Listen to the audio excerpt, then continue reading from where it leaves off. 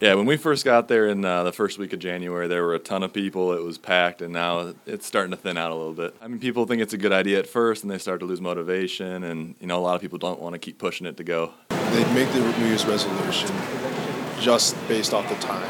It's not particularly a individual choice. They're basing the decision off of a independent, external reasoning to say. And once they start working out and such, they may not enjoy it. They may be just doing it for cosmetic reasons.